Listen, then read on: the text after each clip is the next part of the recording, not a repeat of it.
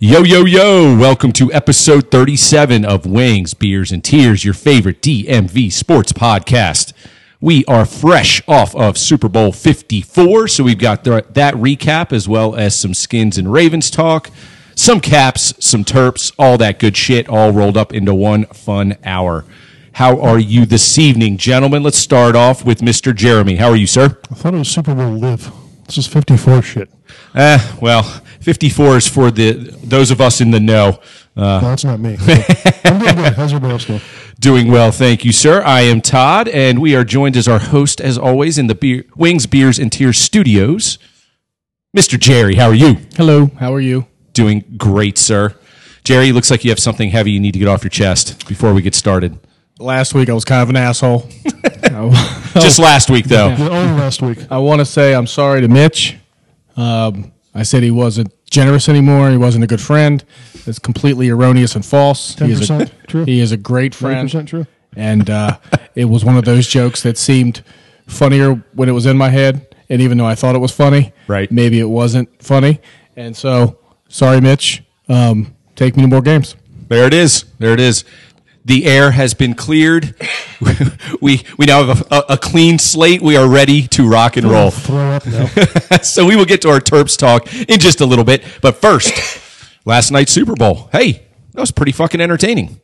That was a really good football game. There was a football game? I just noticed the There halftime was. show. Wow. That's all I noticed. Yikes. That was quite entertaining. I love how last year all the women were gaga over, or 2 years ago over, or maybe it was last year. I don't know. Who's the guy from Maroon 5? Yeah, Maroon 5 was last year. Yeah, that was Adam Levine. Adam Levine was, gyroing with his shirt off, and all the moms thought that Gyroing? was great. That's Is that a great word? Yeah, I think it's gyrating, but Gyrating. that's okay. Gyrating. It wasn't it 2 years ago, wasn't it Timberlake? I don't know. I think so. But no one had a problem with that. But this year they are so offended, and there were kids watching and all of that. Hey, it was quite the learning experience for everyone that watched. Hey, well, God J-Lo bless is those two. 50. I know. She is smoking. And Shakira's 43. No way. Yeah. It's crazy. The three of us can dance like them. I don't know if we can sing like them. Jesus Christ. I would die if I tried to dance. Oh, my goodness.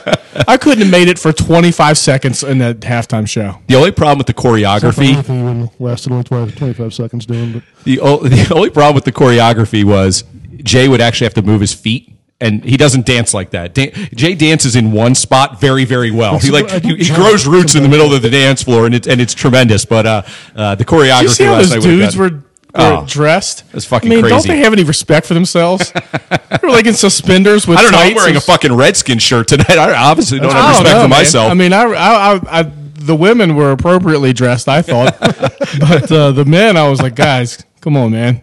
Do you really need that $50 to be in the halftime show? No, but seriously though, I mean that game. Everybody said it was going to be, the old, the very solid, well-rounded San Fran, led by the D line, which was fan-fucking-tastic for 3 quarters, versus that explosive offense of KC, and that's exactly what we saw. And the only problem was San Fran had plenty of opportunities to pad the scoreline and couldn't close the deal on decent drives. They had to settle for 3 a couple times. That will always bite you in the ass when you have a team that can score points in a hurry. And that's exactly what happened. Exactly what happened. there's a lot of ways you can mitigate that, though, and I just don't. That was the biggest problem I had, is they kind of went away from what got them there in the second half. Now, maybe it was because of the scheme Kansas City was bringing later, but, I mean, you're running all over them, and then you got to have 2nd and 5, you throw twice and have to punt. Yep. Well, that made no sense to me, but that's why I do this and not that. I'm a Kyle Shanahan guy. I thought he, has done a great job, but man, at the end of the half, he showed no confidence in his quarterback, and that's got to send a message. Yep. I mean, it was like he was half in, half out. He stopped him on third and long. Yep. They had a minute 30 and change. They had 3 timeouts. And you just let the clock run. And let the clock run. Didn't take a timeout. I know. Right? And even John Lynch was in the thing take a timeout. And see, that was the telling thing to me, was seeing Lynch up in the press box, doing like the timeout sign, and he's looking around at all the other pundits up there, and I was like, oh shit, man. I get that's great camera action. Whoever caught that. Oh, it was perfect. Yeah. Yeah, some guy in the trailer is like, oh, get this. But I will say this. At the time, I actually didn't rag on Shanahan, because I was like, he's blessed right now to be tied 10-10. Right. And he goes, just don't screw up, And he didn't want to give the ball back to Kansas City. And they were getting the ball first in the second half. Right. So for him, it was like we held him to 10 points. There's absolutely, if we get down and get a miracle 3, cool, but we still get the ball coming out of halftime. But then either you run the clock out or you go for it. But you don't do both. I could not agree more. Right? I mean, if you're going to throw the ball deep to Kittle, which I thought that was pass interference, I thought it was offensive pass interference, I thought it was the correct call. I had no problem with it. Right. It's been called all year. I was fine with that. Well, or not. That's the thing. But my problem is if you're going to go deep, then act like you have a chance to do it. Right? If you're going to be aggressive, then take the timeout. Then you have 2 timeouts. You still have the chance to run your offense with 2 timeouts. But you're just the message I thought it sent Garoppolo was like, dude, he doesn't think I can do it. Yep. He thinks and true or not. Yeah, good reason for that though. But honestly. it doesn't make any sense. If you're going to do it, then just run the ball 3 times. I agree. Because the Kansas City didn't call a timeout after the first play. They were content to go in as well. I agree. No. It was a weird dynamic. It was like, we don't really want to push the pace, and then they got one play, and then they were like, hey, let's go. Yeah. And then they were, so why be aggressive? It was just a weird either Very run strange. the clock out or don't. I was you go for. Because it's the old Belichick thing, right? You score before the half, then you get the ball back and score again. That's the true momentum shift. And Shanahan's a smart dude. He had a really good game plan. He knew we have got to score points against these guys. That's the only way you're going to win. And even going in and getting 3 and then getting the ball back and getting either another 3 or another 7 right after the break would have been a huge swing. Well, I thought that was a big swing.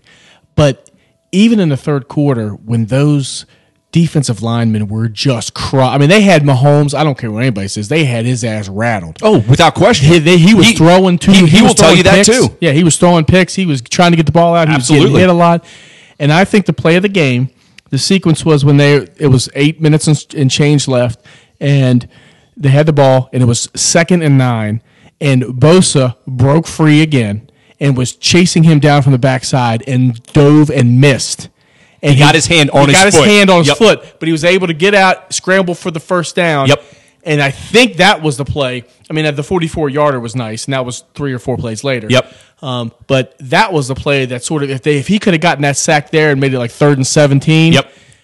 That would have been real difficult. I agree with you. That play for me was the game changer because the way Mahomes popped up after he got the first down, he had this look in his eye like, let's fucking go. We can do this thing. It was like, ignited him. It did. He went from like, oh man, these guys are coming at me from everywhere. And he was like, fuck you, Joe Boo. I do it myself. And he took off and got around the edge. And that was the one thing with San Fran's pressure, I will say. As impressive as it was, they were giving him the edge quite often. It was there quite a bit. They didn't have discipline in their lanes.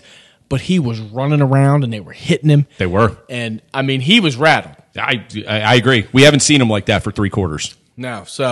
But props to him, man. He got himself going. He got in a rhythm. And obviously the stats are in the fourth quarter, Jimmy G was 3 for 11 for 36 yards and a pick. And Mahomes had like 150 yards in the fourth quarter alone. I mean, the 44 was on that one play, but that sort of loosened everything up. And I think, San Fran got worn down because their offense did absolutely nothing. They were on the field the whole time. It was that, and Jeremy made a really good point last week. KC almost plays better from behind. Like, it allows them to be a little more free, and they didn't want to be down 10 in the fourth, but at that point it was like, hey, we're going to push all our chips in. At that point, it was 95% San Fran. I didn't think there was a chance in hell that Kansas City was going to win. So obviously they didn't want that. Yeah, I just feel like in the end of the second half, Kyle is out, fought himself. I think the 10-10 score, he was actually probably kind of surprised the way it was going. And was like, you know what? I just don't want I don't want to go in on a bad note. But, because I think Todd's point is right. He knew he needed to score points. Well, why didn't he? Why didn't he try? Well, those two things, I agree with both ideas, but that didn't, for some reason, he had a brain fart, I feel like. I mean, you're a professional football team. You don't have to you don't have to gunsling it, but you can at least try to matriculate the ball down the field to get in the field goal range. I mean, at that point, you only need 35 yards, 35 or 40 yards. It's not like you need a touchdown. I just thought that sent a bad message. And, Aikman and all those guys were surprised. John Lentz was surprised. So it's not like we're coming out of left field. No. You're a professional football team. Garoppolo's won 27 games or whatever he did. His record's phenomenal. He's a smart guy. I'm not saying you have to throw it deep, but just try. Right. And, I would say you should just throw it deep, because if it gets picked, so what? It's like a punt, Yeah, It's you and like- I definitely subscribe to that philosophy. I guess I just, that much time. It's not like you were at the 10-yard line. You're at the 40 or whatever. I Yeah, I guess there's they a- get the false start or whatever, but, I think that was on that drive. Anyway, yeah, I think in hindsight, obviously you kill him for it. I don't think it was really that bad of a move in a vacuum, but knowing what we thought was going to happen, what did happen, it just didn't make any sense. And I will say this: you're San Fran, Shanahan's super smart, Garoppolo's super smart, and they know their limitations. And I think that's why they kind But of you have second Kittle. guess themselves. I get it, but they didn't want to have to chase points in that game because guess what? We saw what happened when they had to chase points there at the very end. Garoppolo's great with the lead, with a good ground game, with things under control. He can't beat you by himself. they moved the Mahomes ball. can. They moved the ball in the third quarter. Why couldn't they do that? in the Dynamics, man. And like Jay was saying, maybe KC saw the writing on the wall and sold out a little bit on defense, and that forced Shanahan's hand a little bit. I don't know. I think KC was tickled freaking pink when they weren't calling timeouts and the clock was running because KC wasn't calling timeouts. Oh, in the first half? Yeah. Oh, yeah. That's what I'm talking about. No, I'm talking about later like you were saying in the third quarter, they were putting up, San Fran they were controlling the game. Yeah, they were controlling the game. But I think KC made some changes and desperate changes. They kind of went all in on O&D and went, hey, we got one chance, and it worked because they have the athletes. They have the best player on the field, Mahomes, and their D made plays when they had to. Well, in the fourth quarter, if you guys remember, Kansas City scores, makes it 20-17, right? And then San Fran gets the ball, 6 minutes left. They run the ball on first down, get 5 yards, and they're pounding. And then they throw two. That's what I was saying. They did it twice. I mean, it was one was batted down. They Yep. went to go to Kittle, and then the rest was but I don't. That didn't make sense to me either. That was very Jay Gruden-esque. Yeah, but not because you're conservative, it's because you're going to get a first down, and if you get a first down, you can run more clock. Yep. So No, that was the worst case scenario for San Fran. Again, just more overthinking as far as I'm concerned. 'Cause he's probably like, hey, I've been setting up this play action for 2.5 quarters. and that's what So they I have to run it. Right. Well, not really. Yeah, right. I feel bad for Kyle Shanahan. He seems like a good guy, but he's had the collapse when he was the offensive coordinator in Atlanta, and now he's got this. That is true. And losing when you have a 10-point lead and you're dominating, and you lose, you give up 21 straight points. I mean, that's pretty tough to swallow. It is. On the other side, I do feel bad because Shanahan's a real likable guy. He works hard, very competent, good head coach. He's a good coach. So, yeah, you do feel bad for him, but you feel equally as good for Andy Reid. Oh, absolutely. Talk about a guy who's just toiled and done his thing and has pretty much zero affect, win or lose. I mean, he's taken his losses over the years like a man. He'll say, "Yep, the other guys got us," and it was good to see him be on the other side of that. He's been through a ton personally. Nobody, it's not like they ran him out of Philly. Everybody liked him there too. He just, Oh, absolutely. He was it getting just time ran its Oh yeah, course, post Super Bowl, like all the tweets and stuff pouring in from Philly and all that kind of stuff. Very likable guy. So a little like Trotz when he went out with the Caps. Like even the Caps haters were like, that guy deserves it, Right, yeah. And I don't think there's any Chiefs haters out there. The best, Nobody the cares best, enough. the best exactly. player on the field was Tyreek Hill, and there's no chance in the world he was going to win MVP. But he was by far, I thought, the best player on the Chiefs. He was a game changer, man. I thought Williams was a monster too. He because was, but a lot of it was that last run. But Hill, he was the go-to guy whenever they needed to play throughout the game. They He were was. trying to get it He to was. him. Now, I did notice that KC did one thing throughout the game offensively that I was kind of impressed with, and we made the point that they can't get the tough yards on running plays. They ran Williams on a lot of 3rd and 2, 3rd and 3s, and they got it. They ran out of funky formations. They You did. see that one where they spin? 1948. Yes. Yeah, Oh, that- yeah. Was that the same play? Yeah. Okay. Where they Yeah, lined yeah. up and they all That's cool. spun That was over. the same play. Yeah, Bieniemy said he was looking at old tape and everything. That's so cool. I think that guy's brilliant, by the way, Bieniemy. Obviously, when you Eric have tools, sleeping with Bieniemy. Remember that? Chris Berman? that's right. Thanks, Chris. Obviously, when you've got the tools that he has, it's easy to look like an offensive genius. But he seems to be very forward thinking. He doesn't, just go by the book and say, "Well, we've run this play and it's worked." He's kind of like, let's throw a wrinkle in here and see if it works." Well, And if they're bringing a lot of pressure, you get okay, so pick up the middle. here's the transition, right? You see two teams in the Super Bowl, both well deserving to be there. It was really a coin flip game right until the very end. That's all you can ask for. So what are these teams doing that you want your team to do. And here we've got the Ravens, who seem to be right at the doorstep of being perhaps where KC is. And then you have the Redskins, who are obviously, light years behind. However, now with a competent head coach, hopefully some player development and scouting, some draft picks, is Chase Young now like at the top of our list come hell or high water, or are we still in that wait and see game with the trade deadline, everything else? And the reason I bring that, or no, with who our trading partner could be come draft time. The reason I bring this up is Bosa was a game changer last night. If San Fran wins that game, he's arguably the MVP of the Super Bowl. But that's the rub right there. If they win the game, they didn't win the game. So. I get it. But I think when I texted you guys when I was watching, the game, I just said this is why you have to draft Chase Young. I completely agree. If he's as good as what everybody says he is, right? I mean, we're assuming that he's a generational talent, like everybody says he is. Exactly. Right. So if you have him rated like that, I think what it does is it shows you that defensive pass rush in the NFL is the most important ingredient, because San Francisco has a slow corner in Sherman, have no corner in the other people, and their safeties are just pedestrian. Yep. And if they can get to the quarterback and you have 3 seconds to throw the ball, you can win with bad corners. Yep. So I agree. Or below average corners. Sure. No, it's a game changer. I mean, when your front four can control the game, you have a chance. And if Kyle Shanahan wouldn't have got brain fart and too so conservative, and he did the anti John Harbaugh. I want to make a point. I mean, I heard this on the radio and it makes sense. When you have an elite quarterback, the game is never over. When you don't have an elite quarterback, the game can't end fast enough. Yeah, that's a really good point. Trying to get the game over with, and that's what last night was Exhibit A in that exact scenario. He was trying to get the game over with, trying to bleed clock, and and it backfired on him. But to answer your question, I think Chase Young, I think that other than having a quarterback, is the biggest trait. But the biggest key to success in the NFL is winning with a rookie quarterback who's on a rookie contract, not a rookie quarterback. Right. But you need to when he is cost controlled. When he is cost controlled, like Mahomes is right now.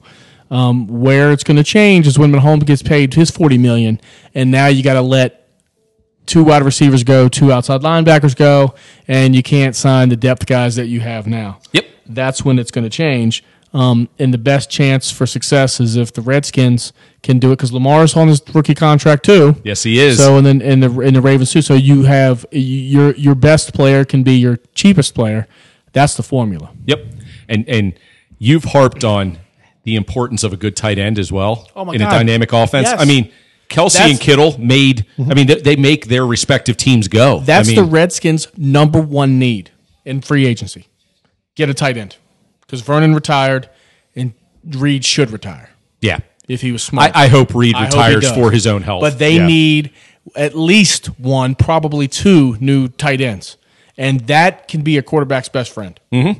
I agree. Jeremy? It shows how far the Redskins are away from anything. Yeah, it does. I mean, I know, it is quite depressing. You can turn stuff around, and what I'm really, I guess, hoping is that Young is just head and shoulders above everybody else, and there's no question. That's what I'm hoping too. Because it won't be like that for the Redskins. I really do want the 3 picks. I know you can't guarantee 3 first-rounders, but I think if they get offered that, I'd have a hard time, especially knowing who else is available in that top 5 or 6, who to me would be pretty darn close to as impactful as Young. Well, that's the key, which we don't know. Yeah. Right. We don't know how he's going to test out. We don't know how he's going to grade out. The argument I've heard from people is, yes, he's had, more sacks per whatever than anybody in the history of football except for one person. However, a lot of those sacks are like he had 4 in one game, then he had 3 in one game, and then some games he had none. So it's not like he was having sacks every game. I'm sure he was very disruptive. I'm sure he was, checked and doubled and all that stuff. But I'm hoping, like Jeremy says, that they go and they just wow. He works out and they're like, holy shit. Right. This other kid's good. This corner, Okuda or whatever his name is. He's good. He's really good. He's a lockdown. But this guy, oh my God. You hope he's good enough like that somebody starts calling you because they want Chase Young at number 2, as opposed to, hey, we know you like Chase Young and he's okay. Hey, there's like a half dozen other really good, impactful guys, and we want Tua. I'm Miami, hoping. I'm hoping he works out and they say 12 sacks next year. 12 sacks next year if he doesn't get it. We've not coached him correctly. Right. Because that guy gets off the line and he's got power and his hips are so fluid. And I know he hasn't coached a game or a practice yet with us, and I know Rivera, I mean, he could be a very average coach. I don't know. He's so much better than what we've had, but just the thought of him getting a guy in young like that just harkens back to the Peppers days when Rivera was in Carolina. And you're like... And Von Miller when Del Rio was in Denver. And it's right fucking there in front of us. And I'm like, this scenario just seems to work. But like Jeremy said, the enticement of if the correct trade partner exists and the combo of picks is there... Well, it can't just be following the trade chart if he's an elite talent. It's... here's the beginning and add a first round pick to it. Right. Here's the trade chart. Here's the trade chart plus a guy like Chase Young. Yeah. Now we want an extra first. Right. Well, that's where you're hoping that Tua just looks amazing. Miami can't get away from themselves, and they give us all 3 of their firsts this year. I think that's a given. I don't think that's a given. I think Tua will hit. People are so quarterback desperate. Yeah. With Herbert, I think he's going to blow up, and people are going to be cramming to get to the top. Yeah. I think what they're hoping is that Chase Young is that good too. If you're Miami, you want Chase Young to be so good that the Redskins, they're not going to talk to you. So now you can talk to Detroit and give up less. Yeah. Right. That's one because Burrow goes 1, Young goes 2, and then maybe the kid in Ohio State is so good at corner that Detroit goes, I can't pass on that. This guy's a lockdown freaking Deion Sanders corner. Now you're getting that. Now you're dealing with only the Giants, and now you have 2 quarterbacks. In that scenario, I agree with you. The only thing we do have going for us, if we're looking to dangle that pick a little bit, if Young isn't as guarantee as we think he is, I think Detroit needs a quarterback badly. Well, the thought is that Stafford may be out. Yes. Like they may have run the course on that, and they may be looking for a quarterback, which is why that is the best case scenario, because Burrow goes number 1, and we're getting the Redskins are getting calls from Miami and the Chargers, and Detroit goes, you know what, guys, we want Herbert. We want Herbert. We've worked him out. We'll switch with you. We'll give you a third. And then, or a second, probably maybe not a second, but a third, and we're going to take Herbert. We're not going to dick you like that. We're not going to say we're taking Herbert, then get up there and take Chase Young or trade out. Do the old McPhee. Well, little wink. Yeah, you have to have integrity. Right? Yeah, so if you want to do business with us in the next 50 years, don't fuck us now. But that's the best case scenario, is that Detroit says trade with us, we'll give you our third, and then you move back 1 spot, you get Chase Young and more picks. Mm-hmm. That's the best. Right. And if Stafford's not on board, that might be in play. Whole lot of scenarios. Let's switch over to the Ravens real quick, because I said this to Jay. I can see them. So Mahomes, the last 2 years, has been lights out, amazing, star, every household name now, right? In 3 short years. And they bowed out of the playoffs the last 2 years, unceremoniously. They seem to be explosive. They seem to be missing a piece. Sometimes in the NFL, you can't take the Russell Wilson route. You don't just go right to the Super Bowl your rookie year. Sometimes you have to grind a little bit, even if you look flashy on paper. And I'm hoping that means Jackson is following that track too with the Ravens. And I'm hoping that he is lights out again next year, but he's learned from it. The rest of the team catalyzes around him. They add a few pieces on defense, offensive line help, etc., and they're right where the Chiefs are right now. I could totally see that scenario where the Ravens have learned, from their failures the last couple years and are right there in the mix next year, similar to the Chiefs. What's our biggest need? I would say edge rusher, because Judon is on the trade block, if you believe a lot of the media reports. He's going to want a big contract, and they necessarily probably don't think he's worth it. So I can see them going edge rusher, outside linebacker. They certainly need offensive linemen, and they need wide receivers. They also need safety or secondary help. Right. So, I mean, they have needs. I mean, Lamar and their offense was dynamic, but they need one more receiver.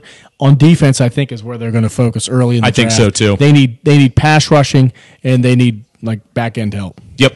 I think that they can get some depth wide receivers later in the draft. There's a lot of wide receivers in this draft that appear to be NFL talents that are they're not going to go the first day or two. They have Snead and those guys who are likable and they love them, but they're just guys. Yeah, they're backups. Yeah, I mean, right. Just if you get another wide receiver with Brown and you have the tight ends there, they need offensive linemen in the worst way because Yanda may retire. But I would think that their biggest need is defensive line. I think you nailed it. I think D line, linebacker, secondary, O line, wide receiver. Now, of course, shuffle that order up if you want based on who's available and free agent possibilities and everything else. But those are the departments for sure. Yep. Yeah, they just need that like stud. It's kind of country to say stud number 2 receiver though, but that's what they really need. They don't really need a number 1 with the rushing game and with the tight ends they have, but somebody who's just at one level below, won't make too much money, but can catch that 100 balls. Yeah, that's a really good point. Not for 1,500 yards, but for 1,000 yards. I'm telling you, the evolution of the offense in the NFL. If you're Dwayne Haskins, you are begging Ron Rivera for a tight end. Oh yeah, just someone who can get open 8 yards down the field. That's right, and be your safety net. That's it. When your rhythm's not there, when you don't feel great, when they're coming up on you pass rush, and one big motherfucker is going to run 5 yards, turn around, and shield them off and get the ball and get you 8 yards. Yeah, you want that quick hitting check down to be that big motherfucker in the middle and not Chris Thompson 4 yards behind the line of scrimmage. God bless Chris Thompson. He's been dynamic. He's been great when he's healthy, but that's not he's your secondary check. He's not the horse. I think what the Chiefs just proved is that you do not need elite offensive tackles or elite offensive guards or elite centers to win. Those days are over. Yes, Mahomes got crushed. I get it. And they were getting that offensive lineman, God bless him, he was getting his shit kicked out of him. 76? Yeah, 71 or whatever. But none of them are Pro Bowlers. Mm-mm. And the Chiefs realized that we need playmakers. We need playmakers. We got a tight end who's probably one of the best in the game. We got Hill. We got a great quarterback who can get the ball out quick. Mm-hmm. You do not need MASH. The guys who you don't need the hogs. Right. You just need guys who can get in the way of somebody because when the defense is going to be spread out anyway, to get in the way and create a quick hole so they can get 5-6 yards. And they're so dangerous when you can play fast. Yeah. And that's why I think that's why Shanahan was a little bit deer in headlights there at the end of the first half. In the back of his mind, he's going, I know exactly what we should be doing, but goddamn, they are fast and they're fearless and they're not playing their best, and this game is tied. Keep it fucking simple. Yep. I mean, Jay Gruden had all these formations and all this shit, and I told you, man, he's like the nerd that plays Madden with all these formations, and the reality is they can't even run like a square in, And I even think, and this is what it comes down to the trust factor again with Jimmy G, because to me, that's why you're do your slants, do your check downs, make that the plan so that you're moving the ball. And if it is incomplete, you got another play. Why not do that? The only thing was he didn't trust him to not throw that pick or he didn't I guess he didn't trust him. But he's trustworthy. Yeah. He's not elite, but he's trustworthy. He's won a lot of games for you. It's not like he's a rookie with a deer in his headlights. I agree. He's a smart guy who knows his own limitations. Yeah. Yeah. And you have Kittle, and now your wide receivers aren't great. No, but that guy Samuel was he was dynamic. Yeah, he was. No, he was impressive. You have Kittle, you have him, and you can run the ball. And if you're running the ball 5 yards a pop, it doesn't fucking matter. I know. I guess he thought that play action would work, but man. Like Jay said, it's almost like that was part of his grand plan, and they got to that point in the game. He's like, God damn it, we planned for play action, and we're going to run it. Yeah, and they ran themselves right out of a possible win. Because he's a good coach, but his legacy right now is when shit gets good in the big game, he folds. Yep. And he can't wait to get the game over, and he ends up they lose their grasp. Yeah. When you play not to win and play to hold on and just get the game over with, that's when shit. But if Bosa makes that sack, we're talking about how great Kyle Shanahan's year was, going from 2-11 to Super Bowl champions. Or if he gets that ball when he has his strip there. Yeah, and the ball bounced right. I mean, there were so many fucking times it was so close. Yeah, you're right. Well, Hey, good NFL season. It was exciting. It was nice to see some new blood. It was the best Super Bowl I've seen in a while. Yeah, in terms of the X's and O's, that was really impressive. I was, definitely applauding both teams' efforts last night. That was good shit. But again, I'm sure San Francisco is very happy we're applauding their effort. Absolutely. San Francisco was third in my applause. Volume 2. If you ain't first, you're last. Ricky Bobby. Yeah, my applause last night went Shakira, J-Lo, followed by the Chiefs, followed by San Fran. So, yeah. Shakira was easily number one for me. Without question. Jesus Christ. I can't believe she was actually trying to play instruments. There's no way she's playing the guitar, and on the drum set she looked like Peyton. Hey, man, it was all good. All good in my book. Yeah, I mean, I'm with you. All right, so let's move into a topic that is near and dear to Jerry here, and let's talk about our Caps. Fuck it, I'm done. So last week saw the Caps continue their play, in my opinion. Some flashes of what they can be, some flashes of what we fear they might be, and then a little bit of disinterest followed by some bad luck, kind of peppered in the middle. So yesterday, prime time, before the Super Bowl, Caps Pens, home game, rivals, yada, yada, yada. Doc Emmerich on the call. And, hey, you know what? Caps got the first goal. Looked pretty good. It was a great shot by Eller. A nice rebound off of the penalty kill, only to give the puck away in the neutral zone 30 seconds later and find a snipe back the other way. And that's kind of the story of that game. And unfortunately, it echoes the story of the year for them. When they make mistakes, they're not minor, and it ends up in the back of their net. And now, we've seen a couple times now, it really doesn't matter whether it's Samsonov or Holtby. When they make mistakes, it's like grade A chances, and it's going the other way. Yep, and, unfortunately, Sammy, just wasn't very good. But, again, tough chances, and that's what happens. He's not going to stop them all. So, well, when you allow snipers to snipe, you're going to get fucked in the NHL. And you cannot give them time and space, and that's exactly what we did yesterday. And that turnover is a prime example. They don't make the simple play and go up the boards, try and go up the middle. I get it, they're creative or whatever else. When you fuck up, get back. Haul ass. That guy had time and space on the offside, which is the worst nightmare for a goalie, and he picked his corner and he got it. And that just cannot happen. No, I think that, I don't know. I'm frustrated that it seems like, I think more people are frustrated with Holtby on this, but I'm just going to put both of them in the same boat. We need that save. And we're not getting it. Bingo. Agreed with you. Times. But, yes, it starts with the defense, starts even with the forechecking, the breakouts that, Well, I'm fairly certain that giveaway was Oshie. It was a forward. It was a forward on the right side, and it was just a shit pass. It had no pace, had no business making that pass other than like stick and puck, That's what I mean. Definitely not all on it's not all on anybody. Again, no, it's not. What you hope, and hope's a 4-letter word, obviously, but that the system is the way it is that it can lock it down and say, okay, a playoff game, tied the third period, everything up the boards, whatever it might be. Yep. Hey, we're messing around a little bit right now. We want to get our own chances. We'll give up some. We don't mind because we know how to fix it. But you never want to have to flip a switch, and that's where they're leaning a little bit. Fuck are we talking about? So that was your hockey analysis 101. Now let's get into the hockey fandom 101. You guys are talking micro. This is a macro problem. Yesterday it made it against Pittsburgh, which made it even worse with all those douches down there, right? Well, there's nothing that burns your ass more than watching a Pittsburgh team beat a local DC or Baltimore team. Fuck me. How many Pittsburgh fans were there? Don't they have jobs in Pittsburgh? They're all here. I wasn't there. I don't give a shit. They're all here. All right. So here's my thing.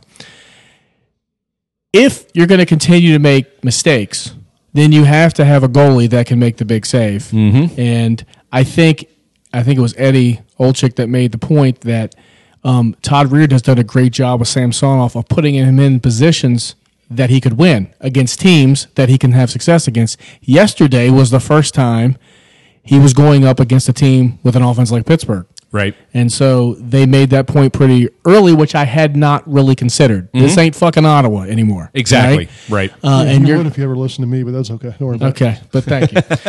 So if you're going to do it, right, so maybe Samsonov's numbers are a little bit illusory. Right? Yeah, Usually are with a young goalie who gets protected minutes. I get it. It's like easy starts in baseball, you know. So if your conclusion is that you don't have a goalie either way right now that can make incredible shots over and over again and face 40 and just because he's saving your ass so many times and when your turnovers you're just going to get a stop, then you can't turn the fucking puck over. And they turn the puck over a lot. Yes, they do. And their defense has breakdowns a lot. Yes, they do. And this is not something that's new. This is something that we've been talking about for at least over a month, saying, hey, man, they seem to have a lot of fucking breakdowns. And against Pittsburgh, it seems to me like if you make a mistake, they're going to nail you on it, right? It doesn't seem like Pittsburgh has more talent than the Capitals. They're just smarter. They're just smarter, and they either by coaching or by experience or by the type of player they have, they don't make mistakes. And it's like when they wait for the Caps to do something stupid or flashy that doesn't work, and then they capitalize on it, and the Caps get all flustered, and then they can't recover from it. That seems to be the mechanism. And so, you know, I'm watching what I watch. I don't really know if I have confidence in what I'm watching, so I get on the internet. And these guys, you know, by and large, the defensive breakdowns are every game. I don't think they're going to win with this defense. I just don't think they're going to win a playoff series with Jensen getting minutes. And Gudas, I think, proved yesterday he can't handle big minutes against speed. So they need somebody. It's not a luxury. They will not win a series with the current group of defensemen they have. They need to make a trade for somebody who can get top 4 minutes. So that's my first thought. The second thought is whoever the fuck Blaine Forsythe is, get him out of the fucking building. They're the worst power play in the NHL. And if he's running the show, fuck him. Get him out. I don't know. How fucking hard, it doesn't make sense to me. You have this much talent and you're throwing up over yourself, and this little fucking midget is running your power play, and nobody seems to trade. Nobody seems to get rid of him. I mean, fuck. How hard is it to make a fucking change? It's the dumbest fucking thing in the world. I don't even want a power play. I don't want a power play. When there's a power play, I'm like, fuck, they're going to score. The other team right now has a better chance to score than we have to score on the fucking power play. And it's because Blaine fucking Forsythe that everybody, Al Kogan thinks he's this great. That guy's a douche. What the fuck? Let Jeremy coach the power play. I'm down. I don't fucking understand. They're getting worse. Every month it's worse. They don't get better. Why? How does he still have a job? What value does this little shit bring to the fucking... I mean, he might be a great guy. I don't know. Maybe he makes great pastries. I don't know what he does. Right? But on the power play, if he's the one that's entrusted with it, he's proven that he sucks at it. I can't wait for Andrea to do the show notes and put them in the details and be like, the boys talk about pastry chef Blaine Forsythe and other things, Caps. I don't know. Tell me why I'm wrong. Well, I mean... Tell me why. Well, you are just wrong, but you're not. But you're in the probably the majority of fans in terms of how they feel about Forsythe, at least fans that say shit. So here's the deal: if you really do want to go back and look at his numbers, and you probably don't because it'll just show how kind of wrong you are, but that's all right. Top 3 to 5 every year, always better in the playoffs every year. That's really all there is to say. All right, so here's my grasping at straws here. There's a lot more. I'll just let Todd take care of it. So here's my grasping at straws. The power play right now makes me want to throw up. It's awful. I said this months ago. It's too slow. It's too predictable. It's too systematic. Aside from the Ovi office goal, which he's going to get just because he's the best shooter in fucking history of the league, and the rebound goal, which has been coming usually from power play unit 2 at the end of the 2 minutes. Aside from that, we're pretty much going to go 0 for 4, 1 for 5 every game. It is really, really painful to watch. I will say this, though. We have lived off of the power play in the regular season for so many years, being in the top 5 of the league, only to see the power play opportunities per game dry up in the playoffs. And that is a known fact in the NHL. If you average 4.5 power plays per game during the regular season, knock it off by at least 1, if not 1.5 opportunities. So in the playoffs, the 5v4 opportunities dry up. So the teams that live off of the power play goal and advantage from the regular season tend to struggle with more 5v5 hockey. So in a real weird alternate universe, this is the first year the Caps power play has been this bad. What if we're that team that hits the playoffs and goes, we don't need a power play? It didn't do shit for us this year. Now, this is not by design. I'm not disagreeing with the fact that it is absolutely anemic and hard to watch. It's not good. All I'm saying is, as a hockey fan, watching my team go into the playoffs and lose year after year after dominating in the regular season, this is a team that can play 5v5 and might be arguably the best 5v5 team in the league in terms of differential. I have to take back part of what I said, because even though I said Jerry was wrong, he definitely had some points right, and part of that is the volume was good. The energy was great. The F-bombs were hilarious too. And the pastry chef thing was probably, best moment of the pod. So, no, but the other thing is, when you only have a couple, they are that much more important in the playoffs. Not just to score, but to keep momentum. Don't give up a damn shorty. And those are actually the concerns where we are now. This isn't just a bad power play. I mean, anemic at best, giving up too many chances, and you only got a couple months to fix it. Yep. So and they're trying. They've made some changes, not running the whole first unit out there you're in the first unit out there for the whole 2 minutes, things like that. But it ain't working. So, Forsyth needs to earn that money, or he's going to be a pastry chef pretty soon. Since I'm reading from the internet, yes, so you know it's true. Since December 3rd, the Caps have had 87 chances with the extra man, which is the second most in the league, and they've scored just 13 goals, while giving up a leading 7 shorthanded goals. The power play rate over that span is an abysmal 14%. See, and that's where the 7 shorties, it's like double whammy. 13 for 87 blows. 13 for 87 plus 7 against is fucking awful. And it's not getting better. Well, and that's what concerns me. And again, I have harped on this from our preview show. I don't like it when we don't play with pace. I don't like it when we don't push our aggressiveness on the other team. And this team tends to sit back more often than not. And when they have the power play, I mean, did you see the second power play yesterday? Pittsburgh had more shots than we did, and they were golden chances. Yep. We were fucking slow in the neutral zone. Yeah, I don't understand why that even happens. It doesn't make any sense to me. Sitting guys. I know. We're not moving. I know. They got to move their feet, because this game, with all the X's and O's, we just talked about in the NFL how coaches overthink everything, right? Well, the game of hockey begins and ends with skating. And this team can skate. And yesterday is another example of why this team frustrates me. So yesterday, first period, I thought we were dog shit. Second period, I thought it was a pretty even game. Third period, I thought we completely dominated. How can we skate like that in the third against a team that completely imposed their will on us in the first? Then if you're one of the Pittsburgh coaches, you're probably saying the same thing.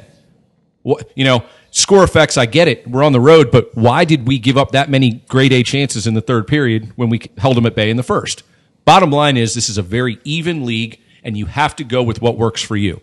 And what works for us is not slow, stagnant play because our goalie can't make the 10-bell save when we need him to, and our power play it's dried up. It seems like Forsyth's change is to move Ovi from one side to the other. Which is complete bullshit, by the way. And that doesn't fucking do anything. We can't get the puck in the zone. It looks like when we're on the power play that the other team has 2 extra fucking skaters.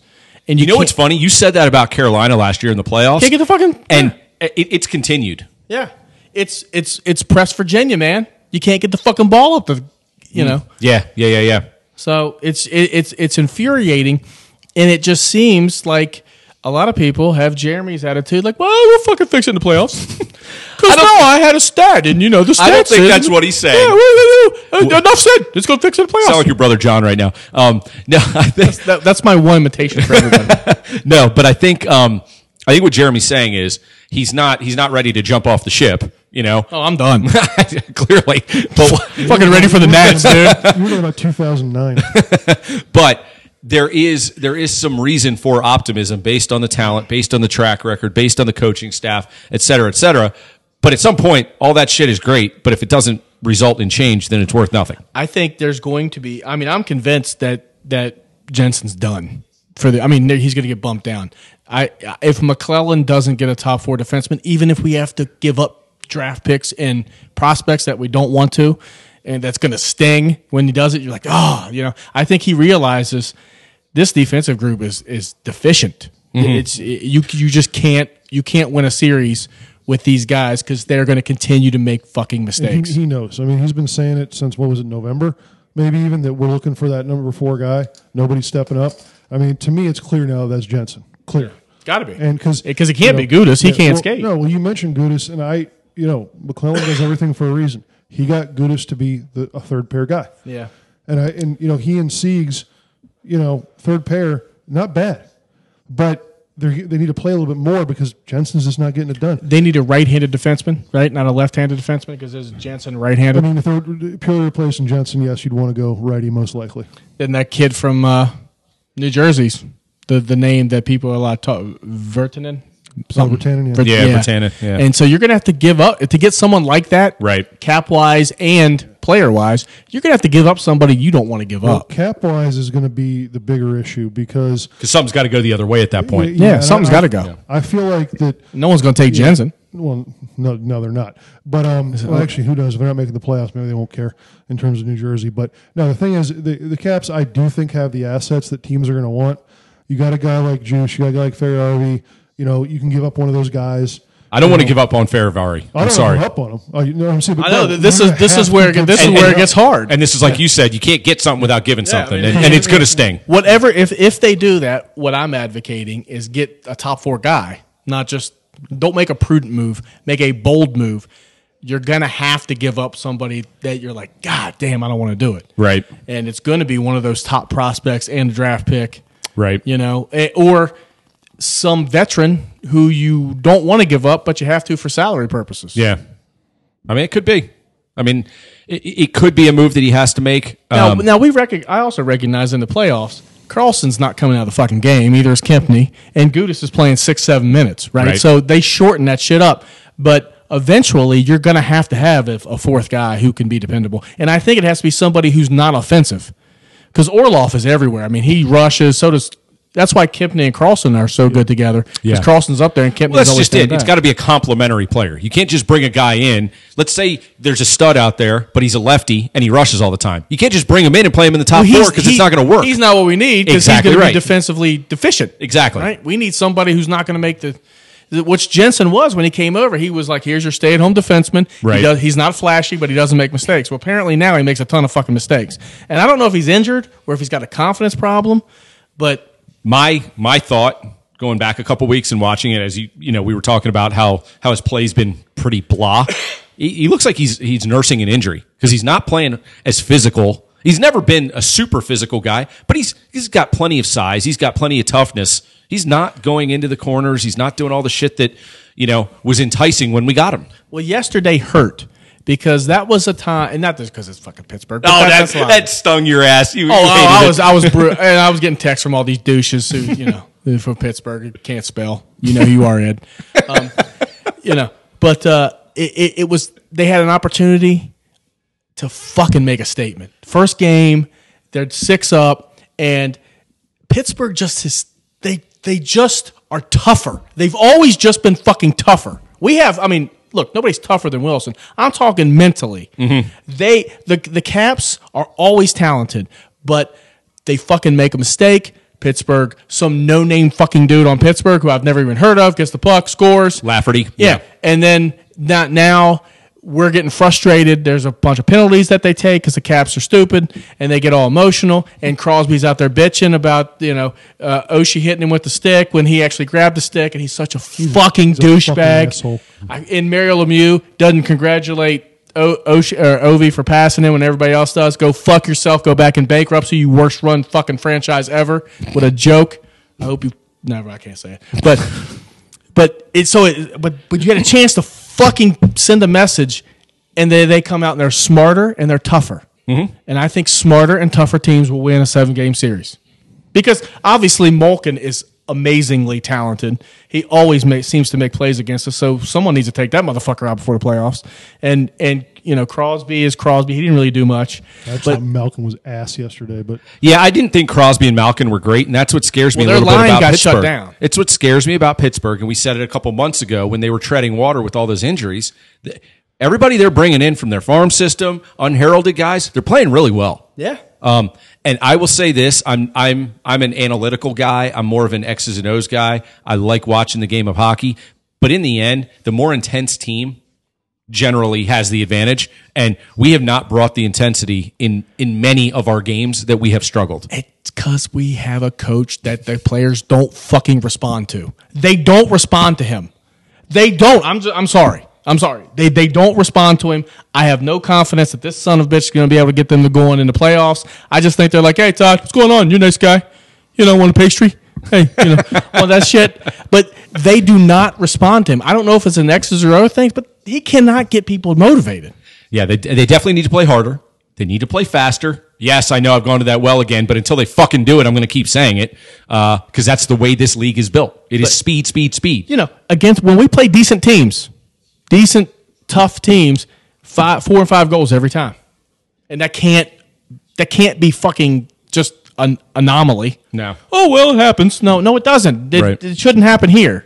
And I think Holtby gets the bad rap because there's breakdowns in front of him and the turnovers in front of him, and he gets no fucking help, and he's not elite to make every stop like Brodeur was. Right? That guy was a shutdown, and I don't think Samsonov is either.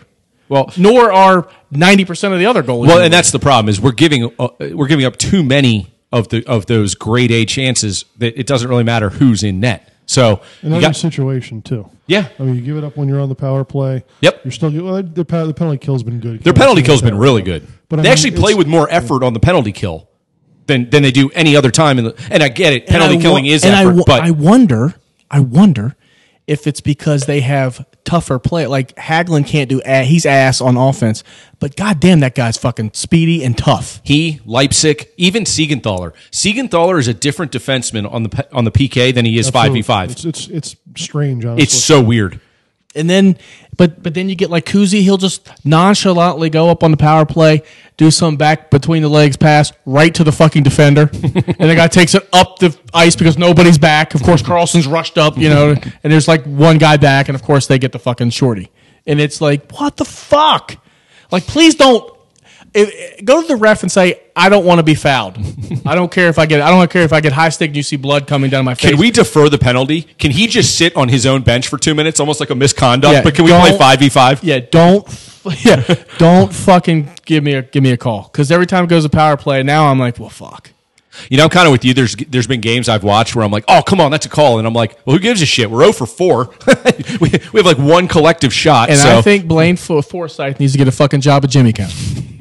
They don't do pastries, do they? I don't know, but that's the only ice cream thing I can think of. Blaine, we will welcome you in Damascus with open arms. Jerry might not, but I will. Fuck that. Get your shit together. Hey, I got an idea, Todd. Why don't we put Ovi on the other side? That'll mind fuck them, dude. We'll get like goals left and right. And let's keep doing the slingshot because that works. I was just shaking my head when I saw him on the other side. I'm all for trying different things, but it was 0 point to it. What is Torts? What would it take to have Torts? Like I don't want Torts on this team. I do. I don't want Torts here. I like Tortorella. I'd love to have him on the pod. I'd love to have a beer with him. I don't want him coaching my team. Oh, he's so tough. They need someone so tough. He is extremely tough, and he's such a prick that half of that room would just give him the middle finger on day one. Come in here once Ovi and Becky retire. Until then, don't. Stay away. Stay away. All right. So we only have a few minutes left this week, but let's turn our attention to our Terps real quick because our Terps they're on a heater right now. We talked about last week them kind of finding their rhythm a little bit, but we didn't really trust them because it's Turgeon and it's the Terps.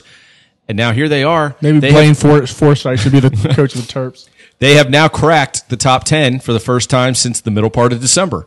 And we had those losses against Penn State, and we had that awful loss at Iowa. And they seem to be finding their groove a little bit right now.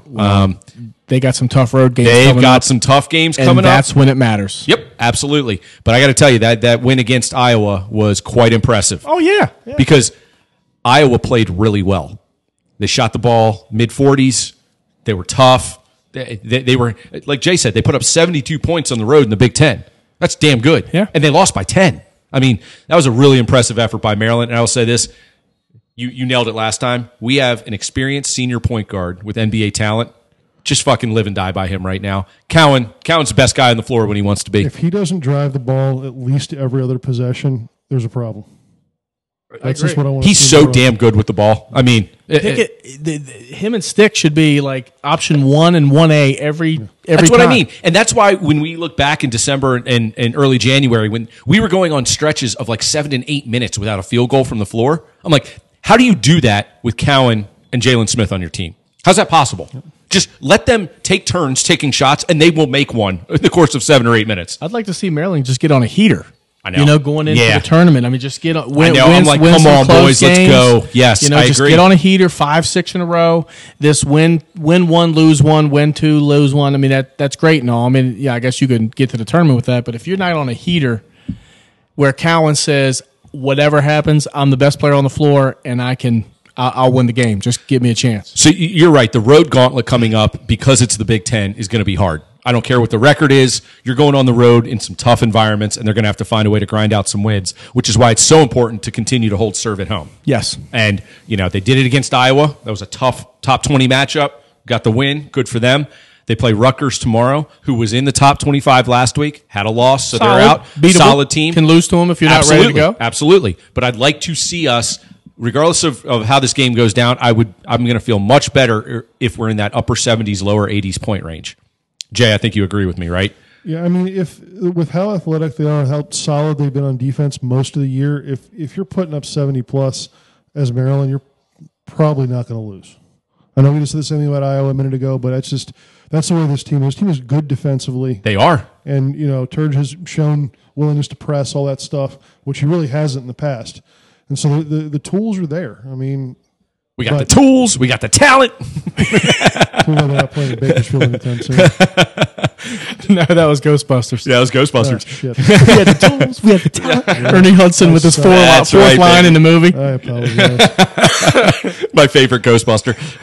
No, but when this team is willing to score, and like Jay said, they have bought in to the defensive mindset of Turgeon, which none of his previous teams really have at this level. And that's what has given me hope now as we're coming to the home stretch into the postseason for the Big Ten tournament and the NCAA this tournament. Is the best team he's ever had. Yeah, best team he's ever had, without question. And it's got veteran leadership at the right places. They just need, I wish they just need to get in a rhythm and find their mojo in terms of everybody can do their job. They know what their role is and they're comfortable with it. Yep. And do what you do good. And take a guy like Sorrell Smith, who's only going to get about 8 to 12 minutes a game, depending on the game, but tell him, hey, when we're dry from the outside, I need your shooting touch. Right. You're going to get 3 or 4 chances to pop one from 3. I need you to make 2 out of 4. Like, this is your role. That's correct. Don't do anything other than your role. D up that speedy guard on the other end, fight through the pick and rolls, and when we get an opportunity on offense, they're come playoffs or postseason time, Cowan's going to get a double team. Wiggins is going to have a shadow on him.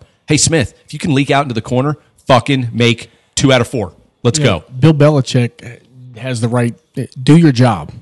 Just do your job, right? Exactly. Don't try to put on a show for agents and the next because you think you're going to the league next year. Right. Right. So if you're an interior player, now you got to show your range. Mm-hmm. Right. Don't do that shit. Do your fucking job. Yep. Rebound. If that's what you do, if that's your job, do it. That's right. And I hope Maryland can do it because I think talent-wise, Well, I got to give them credit because the last 2 weeks they've given fans, both skeptics and optimists alike, a lot of pause. They're going to Lansing, right? They're going to Michigan State in the next couple of weeks. Yes, and so that's going to be a good one. But the next, they got Rutgers, and then I think they got Illinois. They're at Illinois. They're at Illinois. They're at Michigan State. They still get Michigan on the road. They still get Ohio State on the road. They got some tough games coming up. Illinois is a good team. They're a very good team. So that's going to be the game where you're like, show me that one on the road. On the road. Jerry's going to hate this because he'll say it's loser talk. But what I want to see is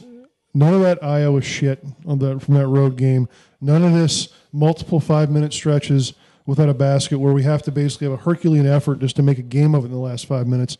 Just be in the game. don't have a first half like you against LSU in the tournament last year. You just can't do that stuff. I'm 100% with you. Stretch is fine. Yep. Oh yeah, I mean, I don't expect you to win by 20 on the road, Right. But so I expect you to be in the game and win. And take the Indiana game, for example. Yeah. Yes, we had some bad stretches in that game, but we had enough good stretches that a good run at the end is the difference between winning and losing. 7 instead of 15. Exactly. Right. Exactly. But I thought you were going to say, I just want them to be in it, and I want them to have fun, and I want them to, I want them to get along, and everybody Wants to hand out the ribbons at the end of the season. like I want to have a certificate. No. No, we I are want not you to about win. participation at Wings, No, Beers, and Tears. It's all about winning. Just win, baby. When Peyton gets her participation trophy, I throw that shit in the friggin' on the way out the door. But thanks, man. Boom.